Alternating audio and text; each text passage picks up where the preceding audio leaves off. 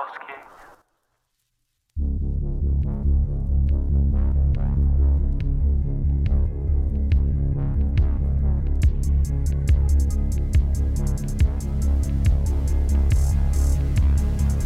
The sun is down, the streetlights are on, and you're listening to Largely the Truth with Brennan Storr.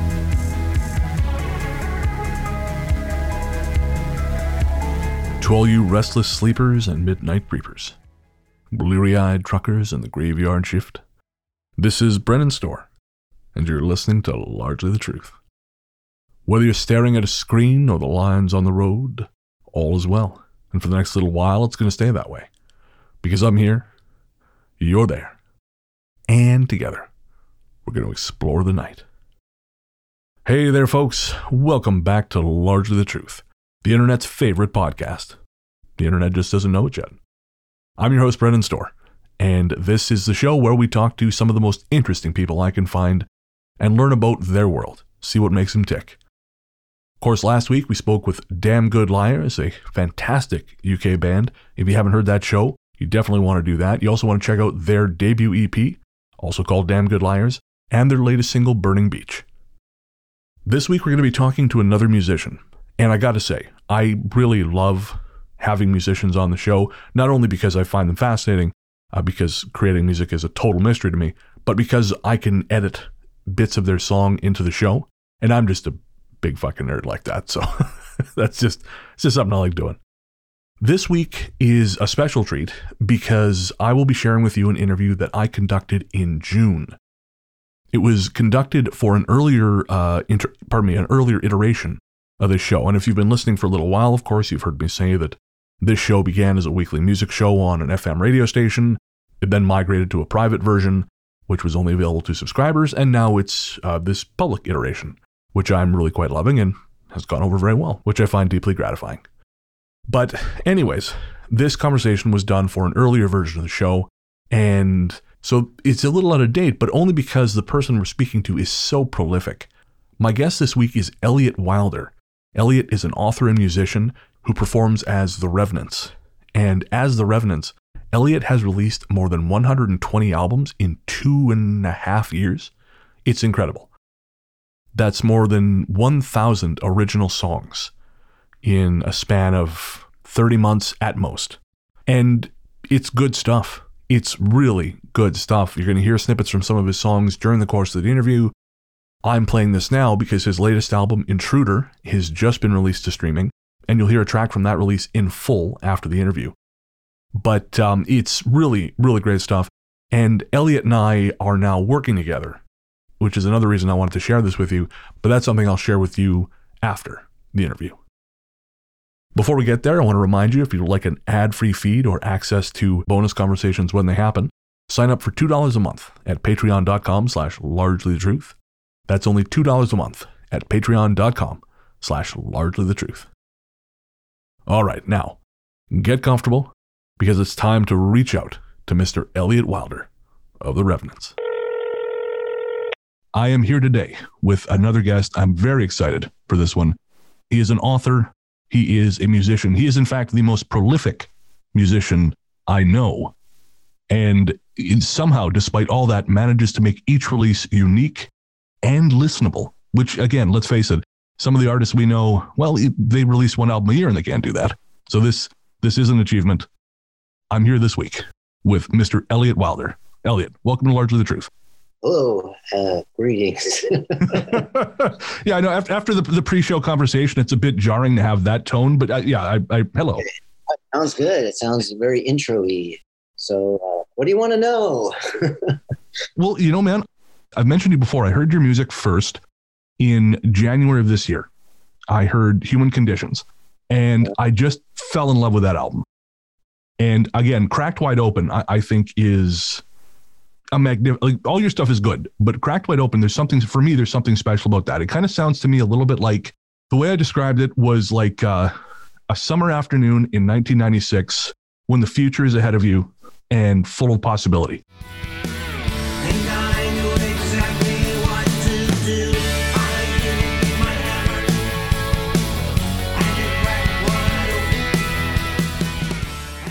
Let me find the so I can look at it more closely and know what I'm talking about here. Sure. There are times, honestly, when I forget. Like, I mean, the quantity thing, I can't really explain that too much. I know I'm kind of manic, and I kind of go through these cycles where I'll be kind of thinking about some particular specific thing. Right. And when I go to write songs and the way that I do it, like I'll have it kind of in the back of my mind. Like I'm thinking like, and I can use an album as an example. That was probably the first album where I felt like it was really starting to come together. I mean, I basically have been kind of writing songs my whole life, but mostly shitty songs. Can I say that? Sure. Yeah.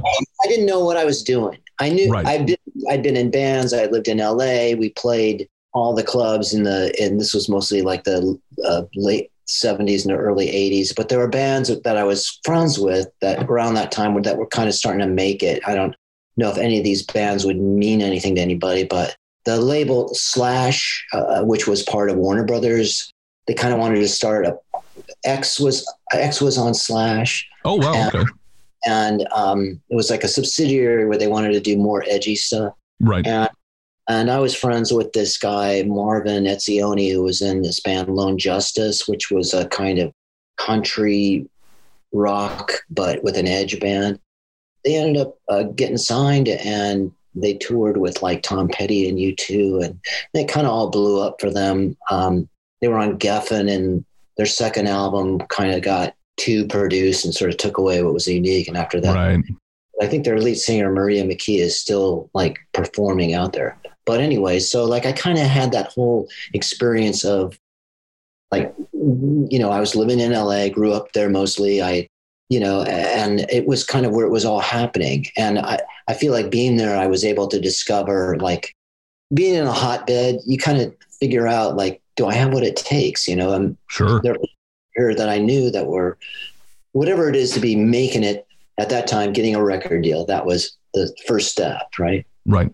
And I ended up working with Marvin and recording some stuff. I was in a band, but then we broke up. And at one point I had done it for like 10 years. And I just thought it's okay to walk away from stuff if you just feel like you give it all you can. And I wasn't like thinking, I just needed to find out where the end point was, because it was taking a lot out of my personal life, being in a band and trying to do all that. And so I stopped, and almost immediately I went out and bought like a Canon A1 camera, which was, you know, like, and I was not at financially a good spot in my life. So buying that camera was like more than I could afford. And I had buyer's remorse immediately. I don't remember how much it was. It was hundreds of dollars, which at that time was more than I had. I took a course at UCLA with a guy who was a photographer who really knew stuff and taught us, first of all, how to go to work in a dark room and how to, you know, develop pictures and like what to think about, like conceptually, like don't just go out and take a picture of a homeless guy because it looks like it looks. You know, if you're going to do that, talk to the guy, establish a relationship. And absolutely. You know what? And I think this kind of leads to my music as well, because I wasn't thinking ever that I'd do music again. I built myself a dark room, and then decided that what I want to do is like kind of capture sort of portraiture of people. And then a lot of these photos that I took, I had a couple of small shows in LA, but ultimately I've used them as most of the album cover art is from that. I wonder if that was all your work. Yeah, mostly where it is. And I put, you know, like Astrid, my daughter, actually did one of the covers, and I put their name on there. And it's interesting that I started to think much more conceptually, like as far as like how things interrelate, like what, you know, even with a person, I would photograph them at one point, and then years later I'd photograph them again and just follow the arc of their life. And I'd often get their story, because I had this little studio, and, you know, mostly we would just talk. And it made me really kind of move in that way, so that there was a connectedness between, it wasn't just random pictures. I mean, they may look random, but I felt that there was a thread. And then when I moved to Boston, which was to be in a creative writing program at Boston University, I'd been working at the LA Times for 18 years, and I thought, I need to change my life. Rilke, you must change your life, right? So I moved here, and then the writing program was kind of a bust. It was unendurable for me, and I learned a lot. Stopped writing fiction, but at the end of it, I met some woman, and she had a little studio in her house in Cambridge, and somehow we managed to kind of start collaborating. And I hadn't done music for 20 years at that point, and it was interesting because I felt like it was an old muscle kind of coming back into finding strength. Right. It didn't work out with what we were doing, but it got me kind of thinking about wanting to do music again. And then I, in the Fenway here, I live in the Fenway in Boston, there was a recording studio that I didn't know about. There's also Berkeley. So there's a lot of musicians around here. Yeah. Berkeley Music is right here. And I met this guy who was an engineer, and he had gone to Berkeley, and I had like sketches of songs, and he was very encouraging. I was paying for it, and it was a lot for me. It was a lot of money, but we worked together for about 4 years, and I made 4 albums. It was much slower because I would go maybe once a month, right? And I record for a full day. But he was very efficient. Turns out this guy could play. His name is Dave Wessner, just to give a shout out. If I'd say, let's put a banjo on this, because I saw a banjo on the floor, and he's like, well, I don't really play a banjo. I'm like, well, just see what happens. I'm like, okay, that's all you need, But he was also a drummer and an awesome bass player. And so when a drummer is a bass player, they really know where the pocket is, Right. And when we'd sketch out like on acoustics with a click track, and then he'd go in and do the drum part in like one pass. And we didn't even have the song arranged. The drums, and which is something that I've always liked, kind of helped me arrange the song. I go where the rhythm is in the song. I try. Right. Okay. And I learned so much from him. And his style was kind of like very organic and like Ringo-y kind of drumming.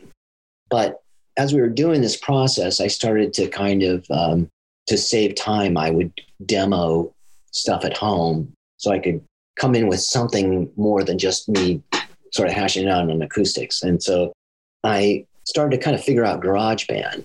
Okay. And each time I came in, it was slightly a little bit more than, I had kind of an arrangement going. And then the more I got into that, and I could start sampling things, and this is also kind of things I learned from listening to records like Introducing, like what you can achieve. And there are a lot of things like Contact is a nice kind of, you can develop your own samples using different things so that they're still yours. Right. Especially with drums. I mean, decades ago, it was like they sounded pretty bad when they were a synthesis of drums instead of like real drum sounds. And now you can get like what a real drummer playing, but you're kind of telling him, okay, put the fill there, or, do the downbeat here, or whatever. So it's, right. It's me. I'm not a drummer, but I know what I like. Basically, I've always tried to recreate whatever Dave Wessner did, because he just always knew where to put the right feel into the song. And I think I learned a lot from that. And then I just discovered that, people do play on some of my stuff. I get somebody like will send me like a stem. I'll like send them a track and I say, can you do something on this? But mostly it's me kind of figuring it out. And I don't really prefer to be alone doing it. And in fact, if you listen to my stuff, I think they deliberately put things in to make it sound like there's like a band playing. Like I'll let things bleed, and at the end of the track, you'll hear little things, and it's not like I'm trying to trick anybody, but it kind of helps me because it makes me feel like it is a band. It is like the Revenants, which, even the significance of the title of like kind of rising from the ashes almost, Absolutely. And if you hadn't told me, I mean, obviously once I started researching you, I sort of assumed it was just you on the records, but it doesn't sound like that to just hear it. And I think that's one of the things that really appeals to me. It's like you listen to the Pogues, Rum, Sodomy, and the Lash, and If I Should Fall from Grace with God. If I Should Fall from Grace with God feels so much more exuberant because everyone's in the same space. Right. And it feels like that, which I think is a hell of a thing considering you're producing it yourself and, and playing yourself like that. That's a real cool thing to have done. Thanks. It gives me like an opportunity, like, with the vocals, which have always been kind of an iffy thing for me. I think the thing that I've learned was, especially like being in a band and when you're young, you're just kind of shouting because it's loud and you're trying to get over, and the monitors may not. And we did stuff in the studio, but I didn't know what I was doing. Sure. I was just a kid and I wasn't a natural singer in any way. I would listen to John Lennon, and when he sang, "Give me some of that rock and roll," when he would just like let it all go. And that's kind of what I wanted to do. But being on my own, I actually, can very much hear what I'm doing. And usually when I'm recording a track, I'll take everything out, but like the bass and the drums and maybe acoustic. So I can just really, I don't want to compete with all the guitars, Sure. Or anything else I put in there. So I'll make it very stripped back. And then when I do the harmonies, I kind of, sort of steal from Brian Wilson. I will sing all the parts separately and then puzzle them together. Oh, okay. And so sometimes it works. Each album I discovered, in speaking of like the contextual thing that carried over from the photography, was that once I sort of get on the subject of a thing, I feel like I want to explore it. Like the Mercy album, which was for me the first album that I did where I was trying to come up with like 12 different ways of looking at that idea of the quality of mercy. Right. Without being super obvious and not being wanted to be a concept album or anything like that. But I thought, there's been albums where you feel like all the songs are somehow interconnected in it thematically. Oh, sure, of course. So I guess that was kind of what I was trying to do there, was trying to, there's many ways that you can look at an idea or a feeling, and I don't always do it. But there have been other albums where I definitely had that particular thing in mind, and I wanted to try to see what I could come up with. And actually with Mercy, I started that in like 2014 and I had it, and then I dropped songs off of it, remixed it, added new songs, and just kept fiddling with it. And now whatever version that's up there now, which came from like this past year, I think it's pretty much done. Pretty much done. Okay, because the thing is when you're not really like known, like no one knows who you are or what you're doing, you can get away with a lot more. And I have remixed full albums and then reposted them. With Bandcamp allows you to, like, if you have a single track that you maybe remixed, you can slip it in there and no one's the wiser. And in fact, I've taken songs where I thought the entire song, I guess I just didn't like it that much.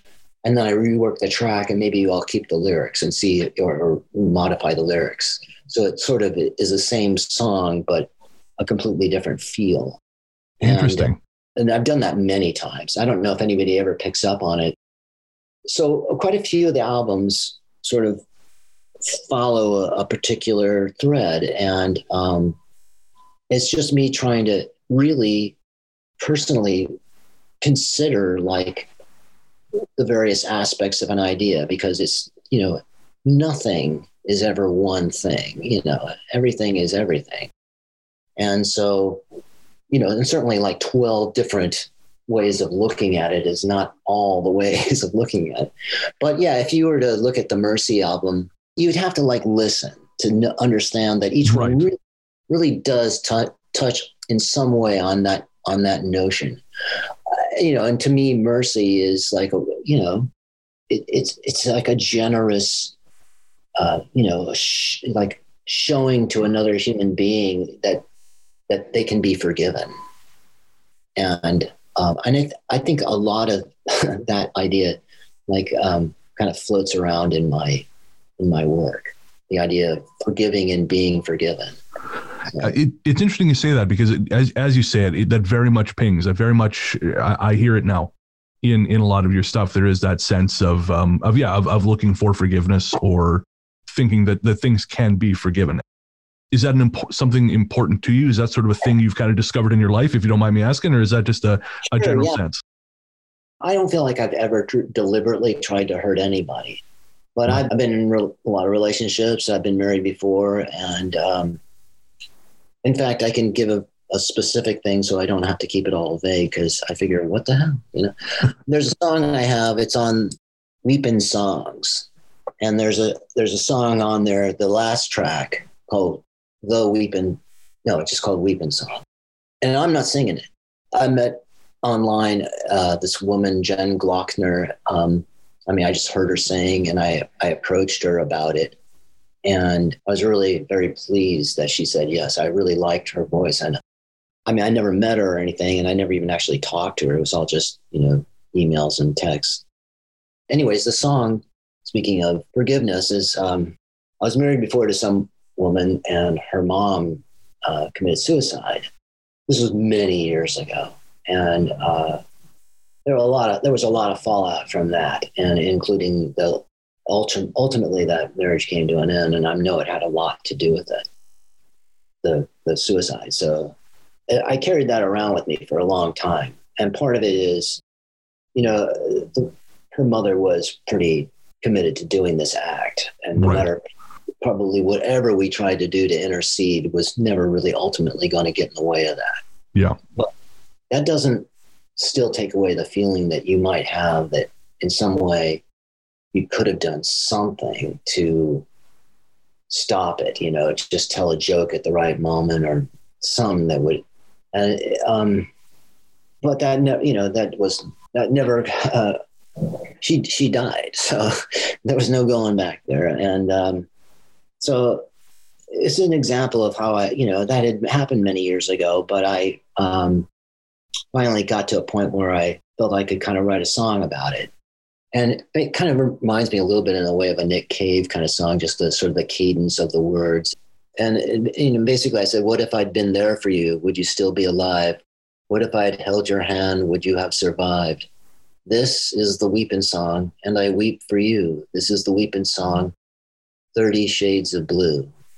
And the words are kind of simple. In fact, the reason why I liked the Lovin' Spoonful was because they had this sort of conversational, they sound like, the lyrics always sounded like the way people talk, I thought, which appealed to me. It wasn't fancy. It was just kind of like, you felt like that they were talking to you in a language that was plain spoken. And that always affected me as a kid when I heard that. I didn't intellectualize it. I just heard it. And so, when I was first writing lyrics, I was an English major. I wanted them to, be fancy, show off all the big words I know. And over the years, if there's a word that I feel is appropriate, I will use it. But, like this song, in the way that it's performed, there's like a cello and then a violin, and they kind of saw against each other and back and forth. And then the way that Jen, I didn't give her any instruction. I said, there's a line in there that goes, boo-hoo, put this boo-hoo in there, but do it in a way that doesn't sound jokey. Right. That was the only instruction. And she came back with, it's still, when I listen to it, it kind of blows me away, because her singing she has this low harmony and then her regular melody voice. and they saw back and forth in the way that the cello and the violin is. So she kind of picked up on that and created this very, it's very moving. This is the weeping song, and I weep for you. This is the weeping song. It's like a voice will occur to me, a song, you know, and I'll think, I better go write that down. And a lot of times in the olden days, I would just let it go. And now I go for it. I always go for it. And sometimes it's not real successful, you know, but sometimes I feel like this is kind of close. This hits near to where I want to be. And it's almost like the more you listen to that voice, the more you feed it, the more you when it says something, you take it down, the more it cooperates with you. Exactly. Like, I know not to get cosmic, but I feel I'm not a particularly religious person, but I feel like there's like a vibration in the universe, that a harmonic of vibration, not in a kind of cosmic, you know, way, whatever, but there just is. There's a sound. Sure. And sometimes if you're listening, you can reach up and kind of pull down bits and use that and have that be part of what you do, you know, and I try to just listen. And when something comes to me, I open the door. I'm like, come on in, you know. It's like I'm not, because I could see like you could easily either not hear it or not want to be bothered. Because also it's not just a matter of opening the door, but letting in this vibration plus whatever feeling that you're having when you're making it. To be honest, a lot of times when I'm, you know, if the song is truly emotional and meaningful for me, I really feel like I'm feeling it. I mean, like I'm singing the way that I sing, for good and for bad, but it feels authentic to who I am. And if someone likes it, that's great. If they don't like it, I can't do anything about that, you know. I will never be on American Idol, I don't think. That's not where I fit. I mean, I think that's more of a gift than anything. I'm always depressed when I watch shows like that, because I feel like people, they see that path as the only acceptable way to become a musician or a musician or a singer, you know. And I think it's so sad, because that's such a cruel ecosystem, especially for a young person who is that naive. And you're just, you know, they're going to use you and they're going to throw you away. Like I was a little while ago, I heard an interview with Rory Kaplan, the guy who used to be Michael Jackson's guitarist. And he was saying, keyboard player. And he was saying that, you know, the system is so different. You know, there's no, I shouldn't say no, but there's so little investment in the future of artists anymore. You know, you don't get to have that sort of License to Ill and then Paul's Boutique moment. And you are the thing you are until that doesn't sell. And, you know, you might sort of get like a really kind of ham-fisted transformation that the machines pop out and say, oh yeah, we think we could go this way next. But really you're an expendable commodity. And I think that even comes up in your book about DJ Shadow's album Introducing. I believe towards the end, Shadow talks about how the system which allowed him to make Introducing and that ecosystem he was existing in at the time, that doesn't really exist anymore.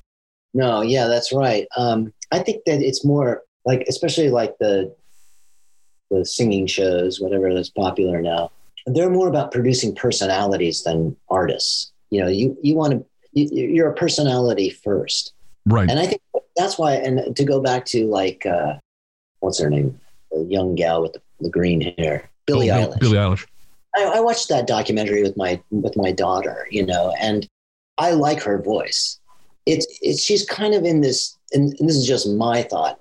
She's kind of in this sort of place that she could develop to become an artist, or she could end up more like Lady Gaga, who's great in her way. But sure. Lady Gaga is more like a personality. She's more like an actress.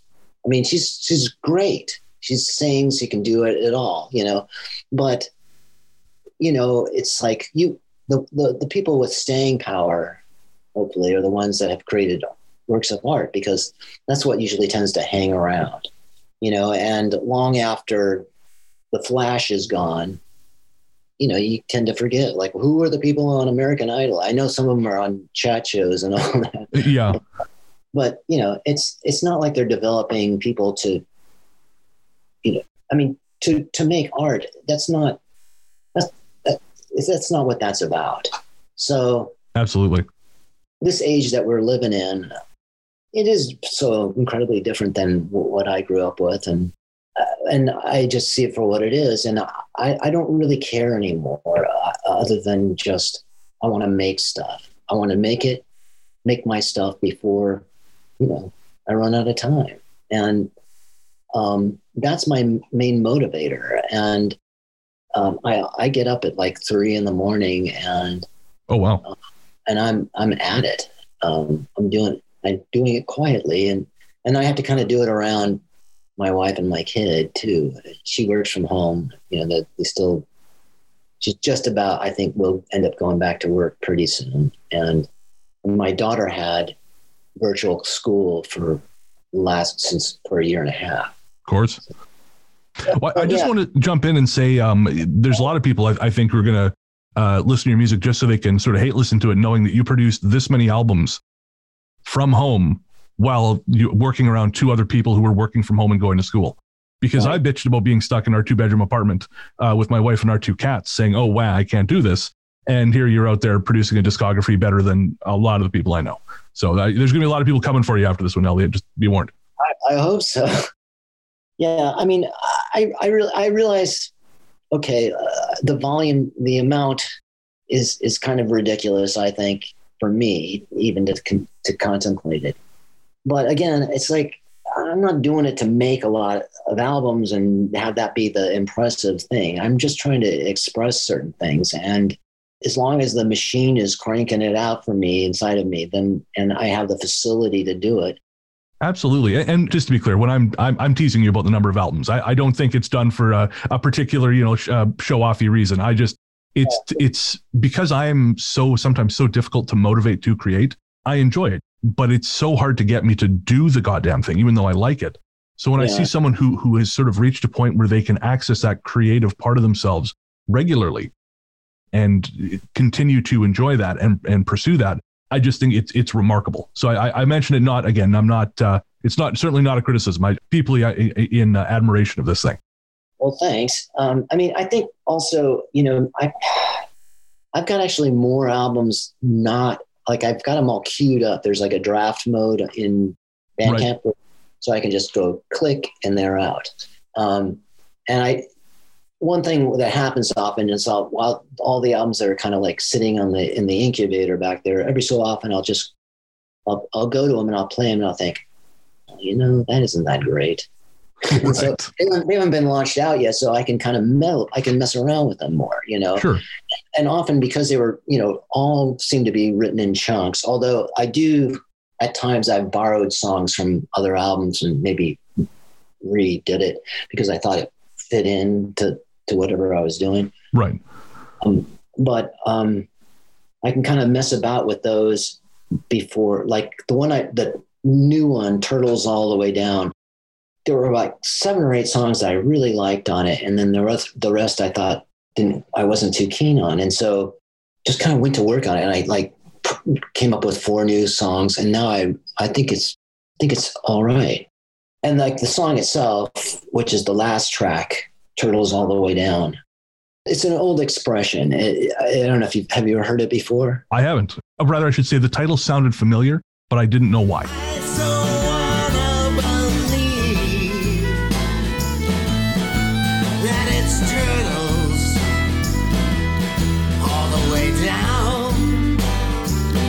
Part of what I do, I feel like, is to create things that seem familiar, but you've never heard it that way. Like I'll do a twist on an idea, and, I like to make things so when I hear it, I go, this feels familiar to me, but I've never really heard this, It'll be a part of me that I just sort of step back from what, but what Turtles All the Way Down kind of means is that the world is, I'm probably not putting this the most articulate way that's possible, but the world is imagine the world with like, we're all sitting on top of one turtle, right? And underneath that turtle is another turtle. And underneath that turtle is yet another. So we kind of see the world in this sort of one-dimensional plane of our own existence. But beneath all this, there's this sort of eternally regressing universe that where the ideas that, we think are so sound, our belief systems and kind of tends to fall apart. Something you said about taking something familiar and trying to, or seemingly familiar, and then twisting it really reminded me of, you've seen the film Crazy Heart with Jeff Bridges? Yeah. So there's that moment when he composes the title track, The Weary Kind, where when I think it's Maggie Gyllenhaal says, that I think I've heard that before. And he says, no, you haven't, but the best music makes you think you have. It feels like it's always existed. Right. And again, some of your stuff is very much like that. Like and so what you're doing, it works. Again, like Human Conditions, or I can't remember the title, the most recent album, or not the most recent album, the Highway 46 Revisited. Yeah. There's some stuff, and there's others that, again, I don't have the names to hand, but they hit that chord, that sense of this can't be new. And I felt that as I listened to as much of your discography as I have thus far, is there's so often that sense of like, this can't just be one guy making this in his apartment in Boston. Like, this has to have come from somewhere. I have personality disorder. Just in terms of like the weight of it. I sort of assumed that before we got in touch, when we used your song on the Ghost Story Guys podcast, I sort of assumed that maybe this was something like a career of music you had just kind of Tupacing. You kind of had all this stuff backed up in some legendary series of sessions, and you were just releasing. So it's, again, what you're, not to be overly complimentary, but what you're doing is really, really connecting. And to that end, actually, I'm kind of curious, is there a reason your stuff isn't on the streaming platforms like Spotify or Apple Music? Money.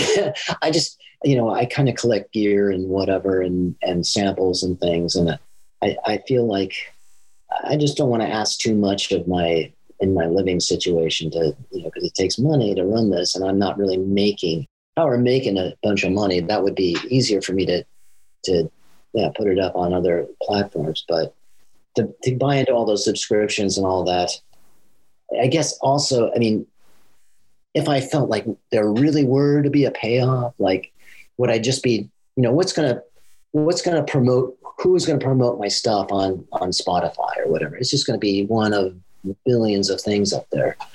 And I don't have a defeatist attitude. I just want to be realistic about it. Sure. That's fair. If maybe one day, someone with a lot of pull came along and said, kid, I'm going to take you places, I'd go, right. Sure, I'd go for that. That's never really happened for me. And I know people that have made it, or whatever that is. And, I've not really received a lot of, I find it difficult to ask for help. And I don't even know, like, if it's appropriate for me to do it. I understand. To be honest, so much of what you've said on this conversation, and I haven't wanted to interrupt, but we have so many similar experiences in regard to the way we approach art, the way we approach people. It's been really fascinating for me to hear this, because I'm the same way. I started actually properly writing in 2009. Because I grew up in a high school I grew up in a mill town, graduated high school, and then didn't know what to do. My family had a grocery store, a deli, so I worked there until we sold it, basically. And then I moved out to the West Coast, met my wife, and I've just worked a series of labor jobs, and it wasn't until 2009 that I thought, man, there's this part of me I'm not accessing. There's this part of me, like, I just feel something's missing all the time. And so I started writing restaurant reviews of all fucking things, a blog, who cares, right? But it sort of was the thing that tapped the well. And obviously I went through some rough times there because I didn't know how to be a writer. I didn't know how to, like, my mother's greatest aspiration for me was to be a waiter in a high-end restaurant. Like, and that's not an exaggeration. That's what we knew, right? That was the apogee of success as far as she knew, because it was, it was full time and you got tips and you could make great money. So I didn't know what you could do for money writing. To me, that wasn't something you did. So I failed spectacularly in my first attempt at it. And then finally, I decided I was going to write a book. Point being, it took me about 4 years to get there, but I got the book out. And ever since then, it's been sort of a progression. Like once I've been allowed myself to enjoy those things and to accept that, okay, you know what, I'm good at this. And if I just do this because I like doing it, maybe shit'll happen. And it very much sounds obviously not a one-to-one comparison, but the two stories sound, there are similar notes in the two stories. And people struggle, I mean, everybody and everyone has their own reasons for doing it. And, but like you're saying, there's this book, actually, I was just reading it recently by to mention Rilke again, about letters to a young poet. And like, it's an actual correspondence between Rilke and a guy that was at a military academy. And actually Rilke was younger. When he was younger, he was also at the same military academy, and he identified with this kid because when Rilke was there, it was hell for him. Right. And he was this young writer was sending Rilke his poems, and Rilke was generous enough to respond. And then they made a whole book out of the correspondence, which was pretty amazing. But one of the things, it always goes back to that thing. If you feel like he was saying to the writer, obviously you want me to respond to your stuff and give you favorable feedback and tell you that I think you're good and that you will one day be a success. And he said something to the effect of, you must stop that right now. Yeah. The only person that can tell you that you're any good is you. And this, just through determination and desire and some talent, you might be able to pull it off, but he dispensed a lot of advice. And a lot of it was really older Rilke talking to himself, because he never got that himself when he was that age, someone to tell him, here's some things to think about.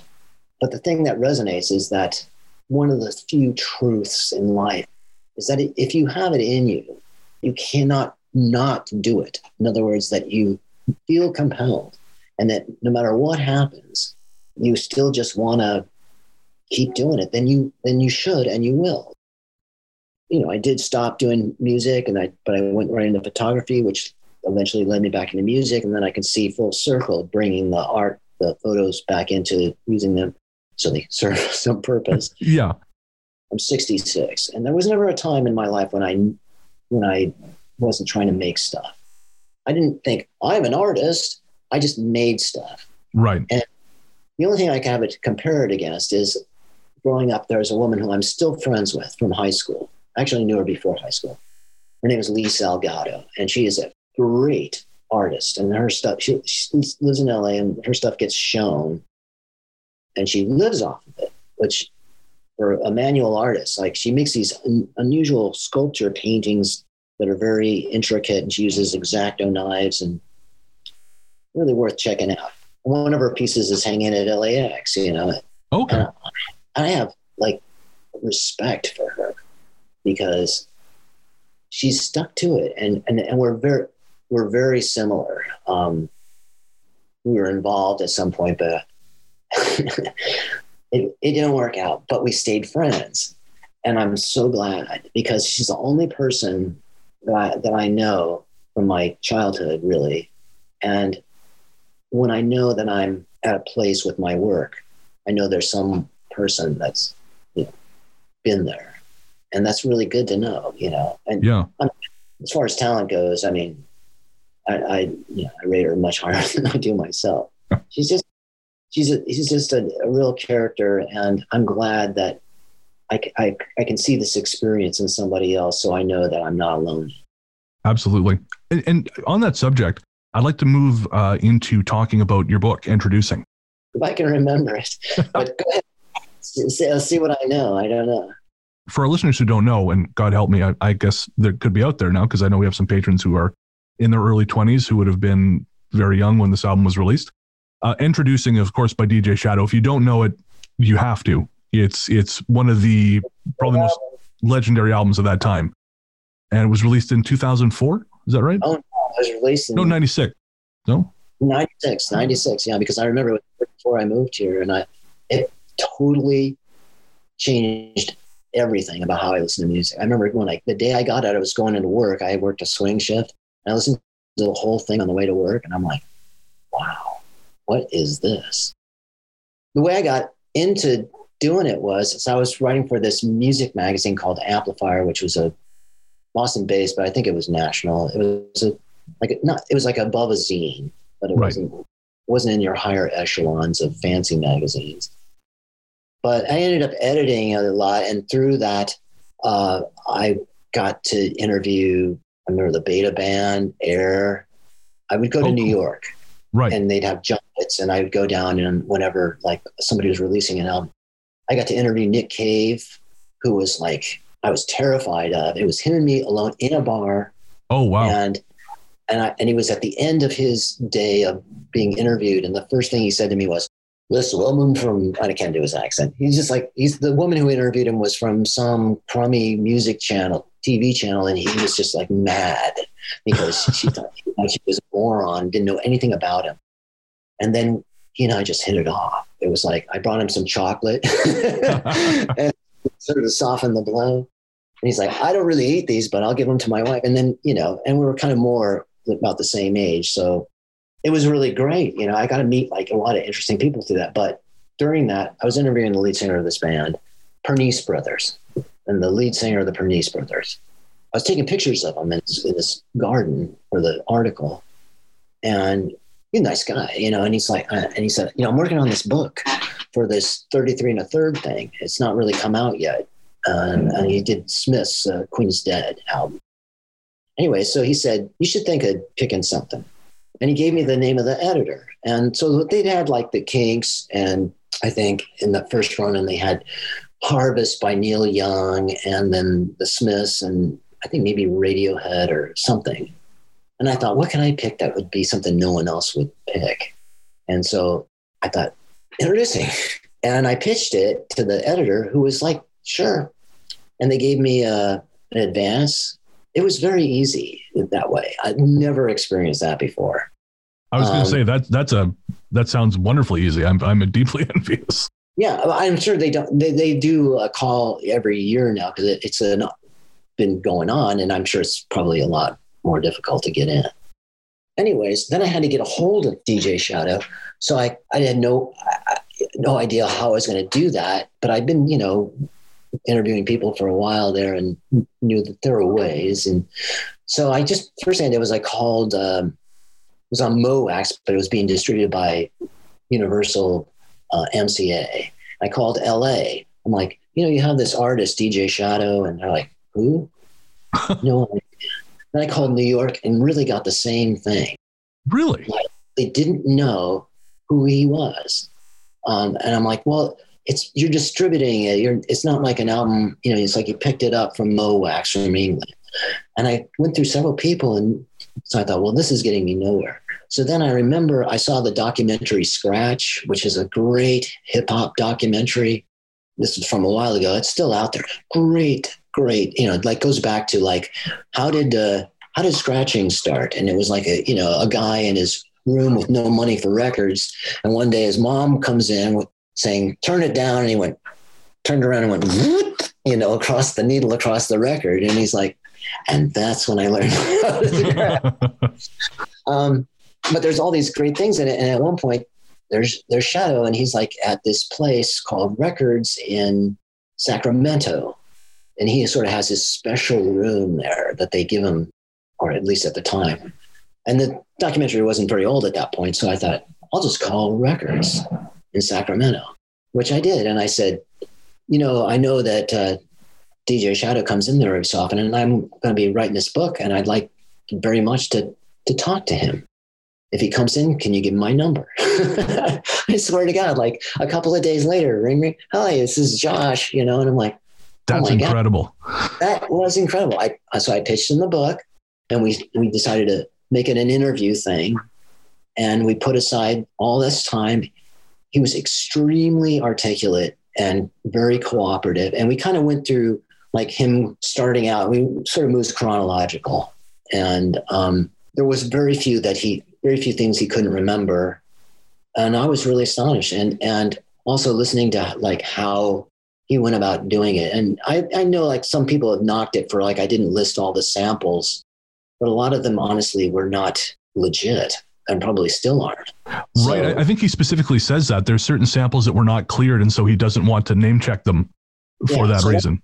And for me, I didn't want it to be about the samples. I wanted it to be about him and his thoughts and right. You know, and I kind of, you know, there's very little that I said more, but I edited all that out. You know, I wanted it to be about what he thought, you know, where he came from, what made him want to do it, and how he did it. And I still think it's a real landmark album. And I think it's kind of an albatross for him because, of course, when you do something like that, especially right out of the gate, like, where do you go?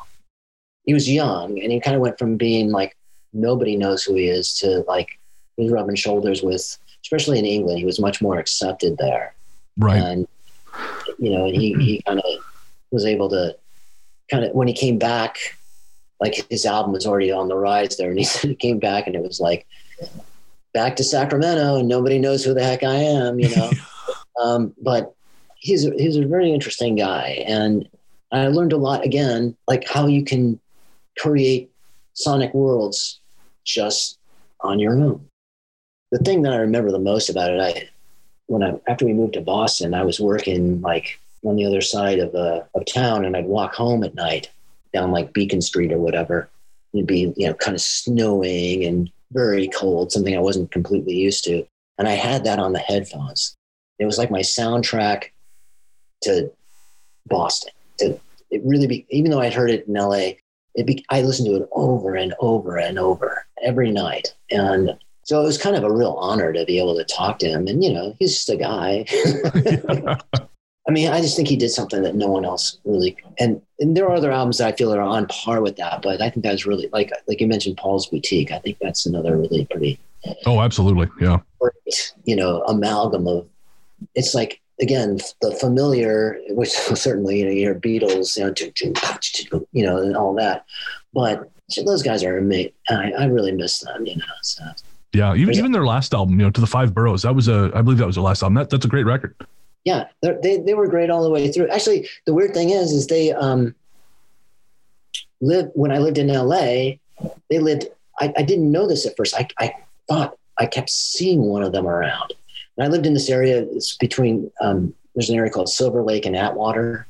Okay. And they built their studio in Atwater, and there was this little Italian restaurant, and that called Osteria Nani, and I used to see them there, and I'm like, what are this is not the kind of place you'd expect to see anyone. I mean, there's plenty of stars all around Hollywood or whatever. Sure, yeah.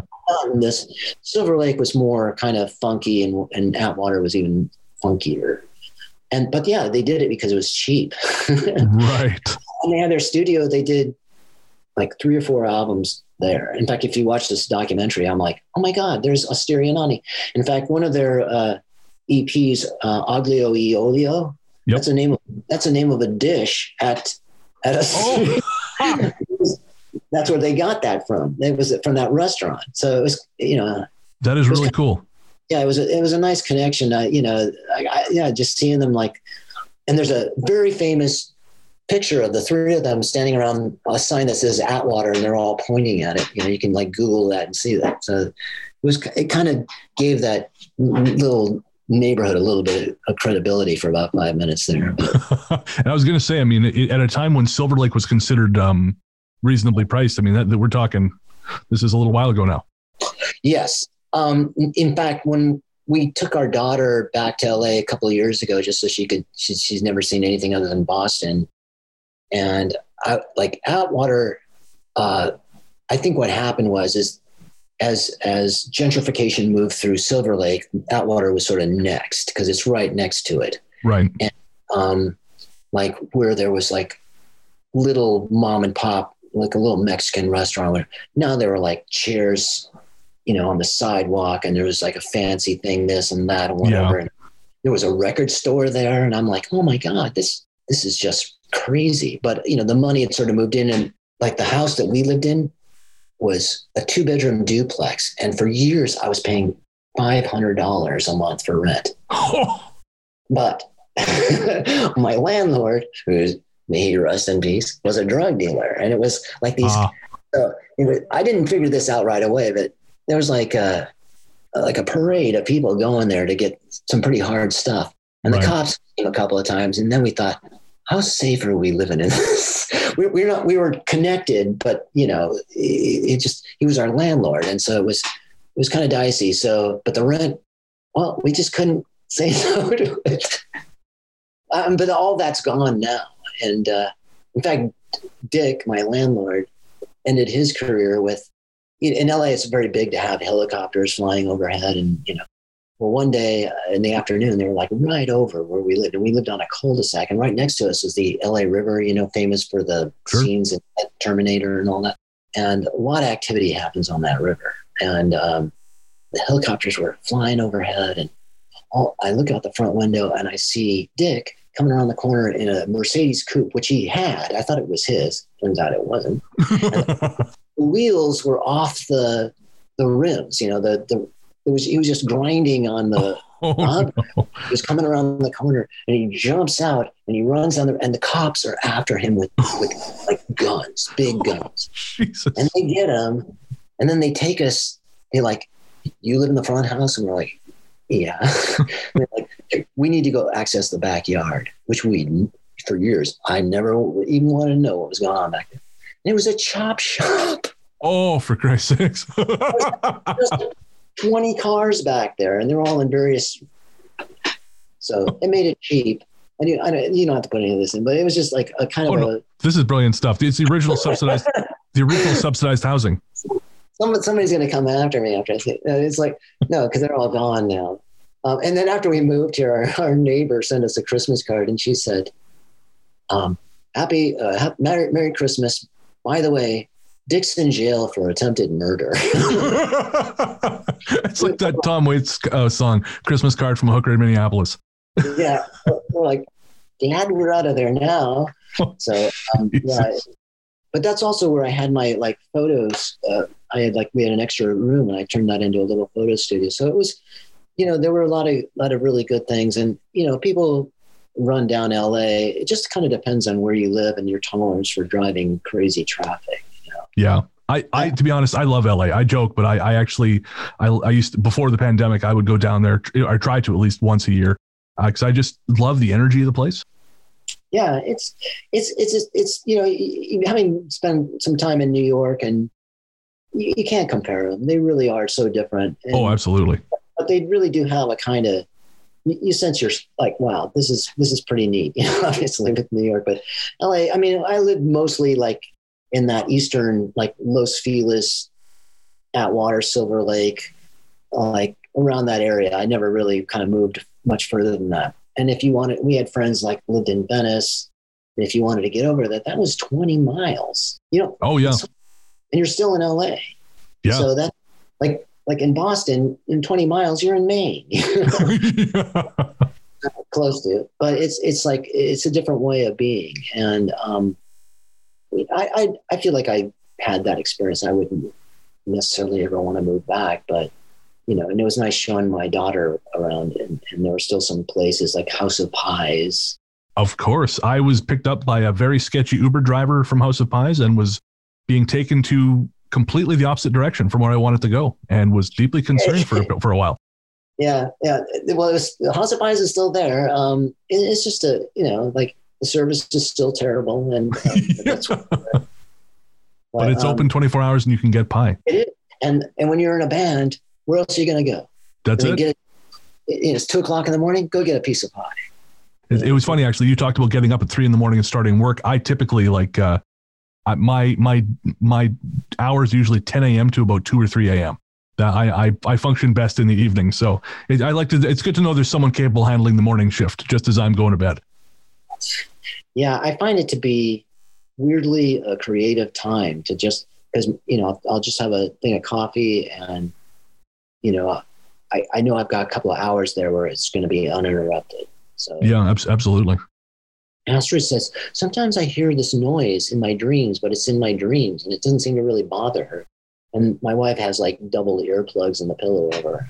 So, yeah. so it kind of, she'd sort of muffles it all out. I don't know what our neighbors think, but I don't really care. So I was going to say, if they're not banging on the wall, then it doesn't matter. I mean, odds are it's been Airbnb'd by someone and it's empty anyways. So the building that we live in now, they had some affordable units. It's for Harvard medical students. Oh, okay. Because the Harvard Medical, we're not in Cambridge, but the hospitals, there's a huge, what they call the Longwood Hospital Complex or whatever they all call it. There's like 20 hospitals right next to us down the block. So all these medical students live here.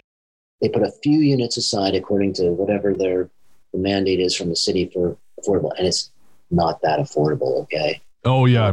Trust me. West Coast is pretty bad. I sympathize.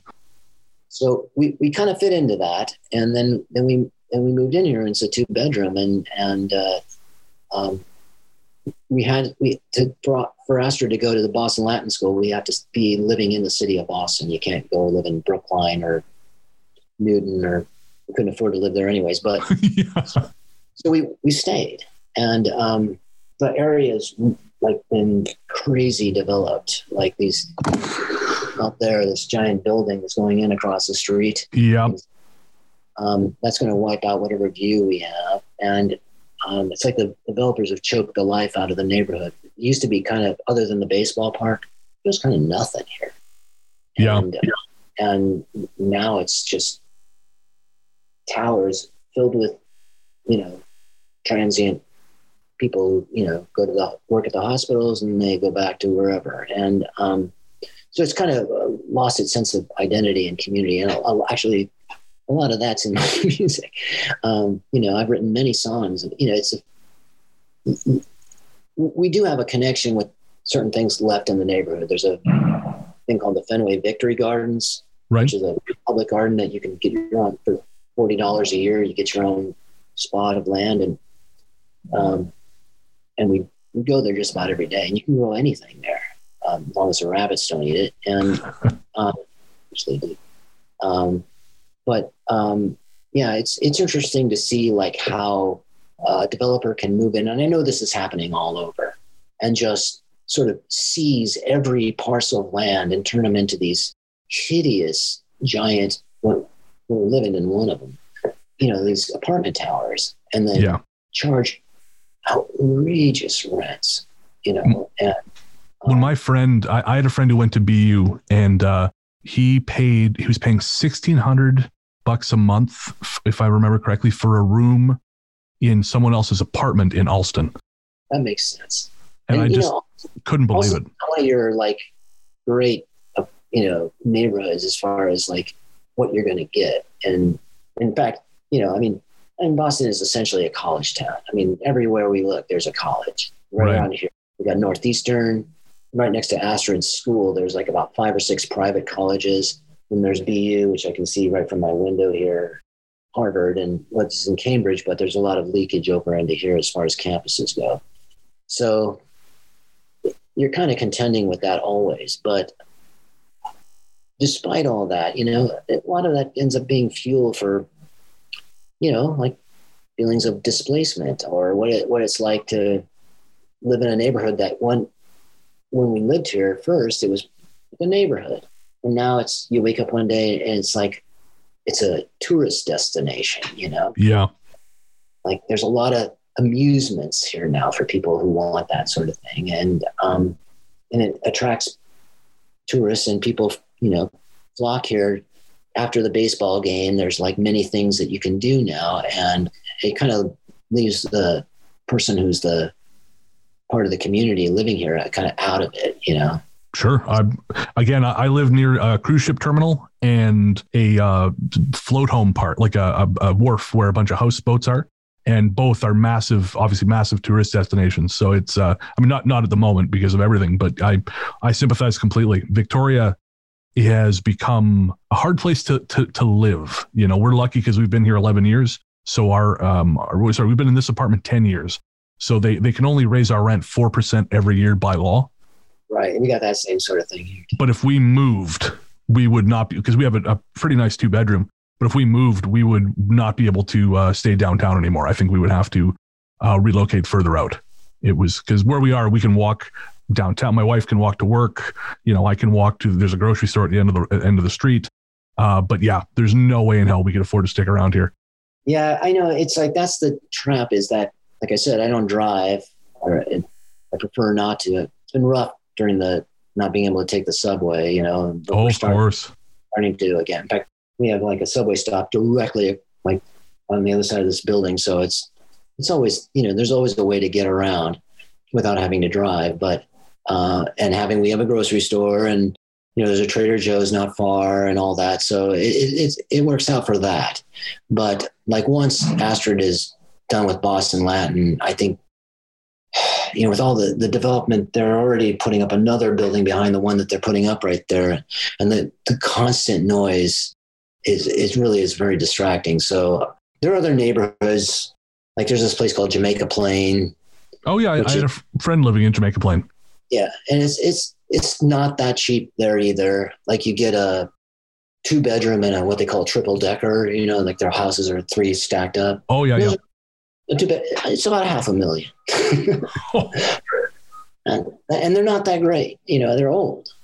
And, but so maybe we can find something away from here. But yeah, I mean, all that kind of like, it gives me stuff to think about, like what's that like? And, I joined like neighborhood committees to push back against development, and kind of saw firsthand, like really what goes down. And oh yeah, it's pretty discouraging. Yeah, there's a really great podcast out of Vancouver, because Vancouver is, I think it might be the most expensive real estate market in North America at the moment. And there's a podcast out of there called This is Vancolor. And he talks a lot with people about these neighborhood groups, which are actually funded by property developers to push for gentrification by framing it as a safety argument. And when you realize what you're fighting against, yeah, it can be discouraging. I mean, there is next to the tower next to us, next to us, there's 2 towers, one of which I mentioned, but there's a green space between the 2 of them. And it's not a huge green space, but it's a place where the people from the 2 towers can, walk their dogs or have a smoke, since they've banned smoking in the building. But now the developer is looking to put a 24-unit tower there. And we're trying to push back against it because, Jesus, as you said, it'd be nice to be able to see the sky. Yes. And very, very soon we won't be able to. I mean, we used to have the one thing that this unit had was this clear view. And we could see all the way to Cambridge from here. And now this thing that they're building here is going to be, I don't know, maybe 20 stories high. And then that leaves, and then there's a building to the left that's an older building. And there's this kind of like gap in between the 2. And behind that we just found out this week, is going another tall building. So that's it. And virtually everybody then eventually, like this building there's a 30-story glass tower on the corner of where we live. And the far end of the building that I'm in it was like where it went up like 15 stories, and they had a clear view.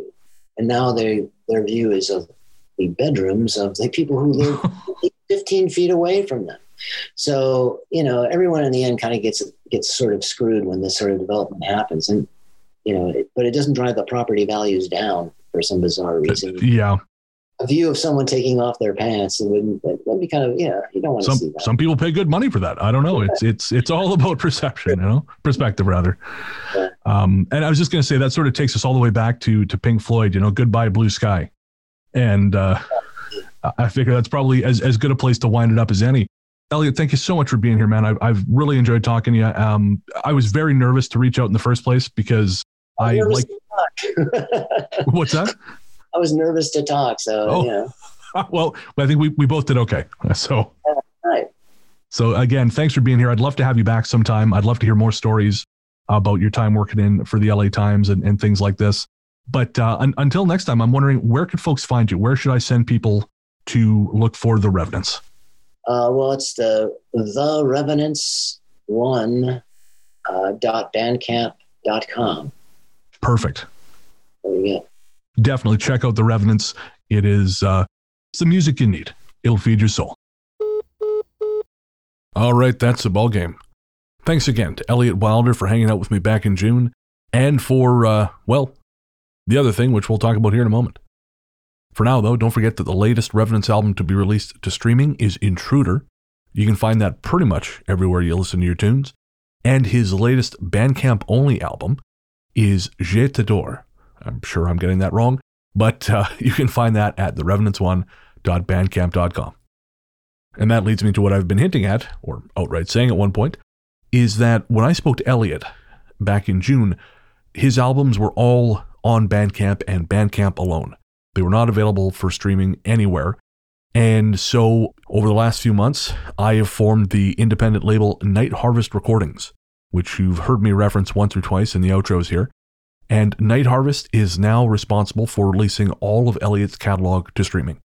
So his entire back catalog, basically up to, well, Intruder, which was released in August on Bandcamp, that is all now on streaming. More than 110 albums on Spotify, Apple Music, Deezer, Amazon Music, YouTube, pretty much any streaming platform you can think of, the Revenants albums are there. Now there's a delay, so basically anything that Elliot releases to Bandcamp now won't be available on streaming for probably another 4 months. At the moment, as I said, Intruder just came out. The next album to be released to streaming, which will be about 10 days from when this comes out, is The Revenant. And then 2 weeks after that will be Strange Song, and it goes from there. I believe the third album in the queue is Little Bastards, which is sort of a bluegrass heavy album. It's really great stuff. And again, you can buy your digital copies with much higher quality sound at therevenants1.bandcamp.com. Also, I can't stress enough, Elliot puts a huge amount of work into these releases, not just the music, but he also designs cover art using his original photographs. He also designs the interior trays or the gatefolds for LPs. It's really, really brilliant stuff. And you only get that if you buy it at therevenants1.bandcamp.com. And I seem to recall promising you a song, didn't I? Okay, so played in its entirety. This is the lead-off track from Elliot's latest album to hit streaming, Intruder. This is The Rose of Jericho.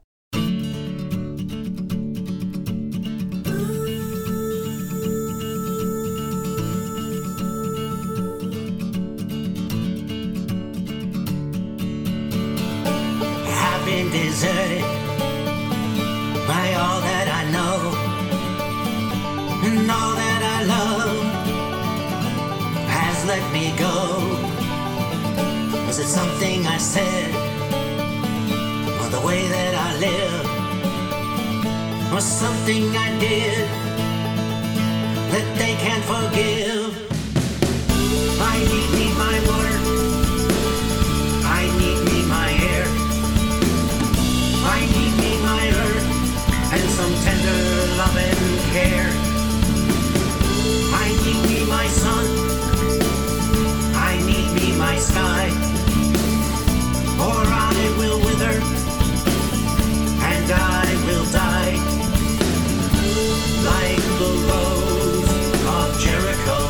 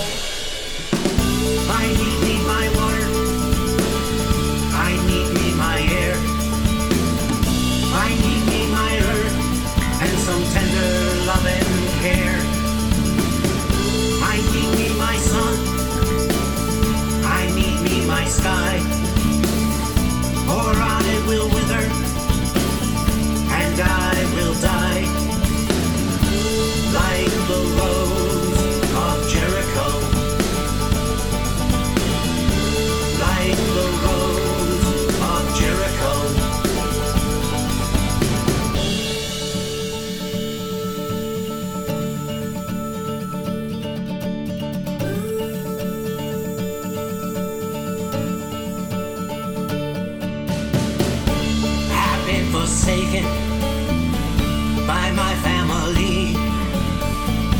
I've been cast off like a deportee.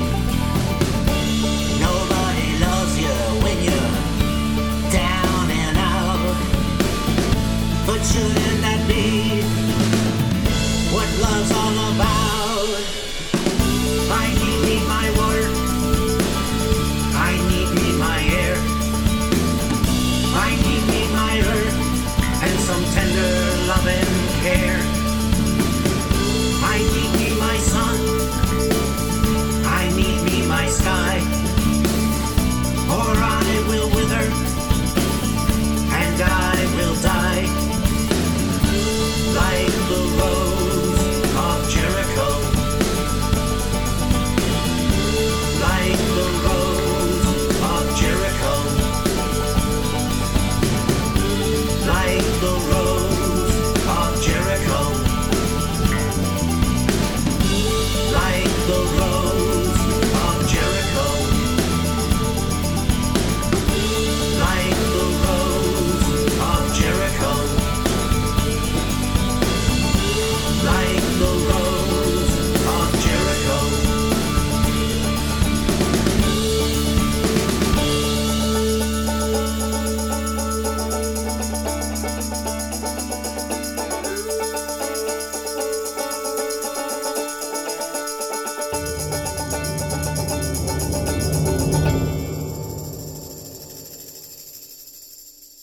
So thanks again, Elliot. At some point, we're going to have to get him back on the show because, again, there's been a lot of music to talk about since then. And as I said, I love playing it for you. So it's really one of those things that just kind of works out. On the topic of Night Harvest, we're obviously still pretty small because it's just me running the thing. But we also have on the roster Peter of Pedzanta Music. His Lo-Fi Beats albums are now all available on streaming. That includes a Lo-Fi Evening 1 through 4, Beat Night 1989, and a couple more, the names of which are escaping me at the moment. And I'm in the process of getting the catalog for the Russian hip-hop duo Pandistlia Invalidov, which I'm probably mispronouncing, onto streaming platforms. Peter is one half of that duo as well, and we have, at the moment, just one of their albums up. That is their album 3, but there are more coming. Finally, the other artist we have on Night Harvest is one I'm particularly proud of, and that is Rain is Wet. Rain is Wet was a popular band that played around Ann Arbor, Michigan in the mid-2000s. The group recorded one album, Such a Way to End It, in 2006, but they broke up before the album could be mastered and released.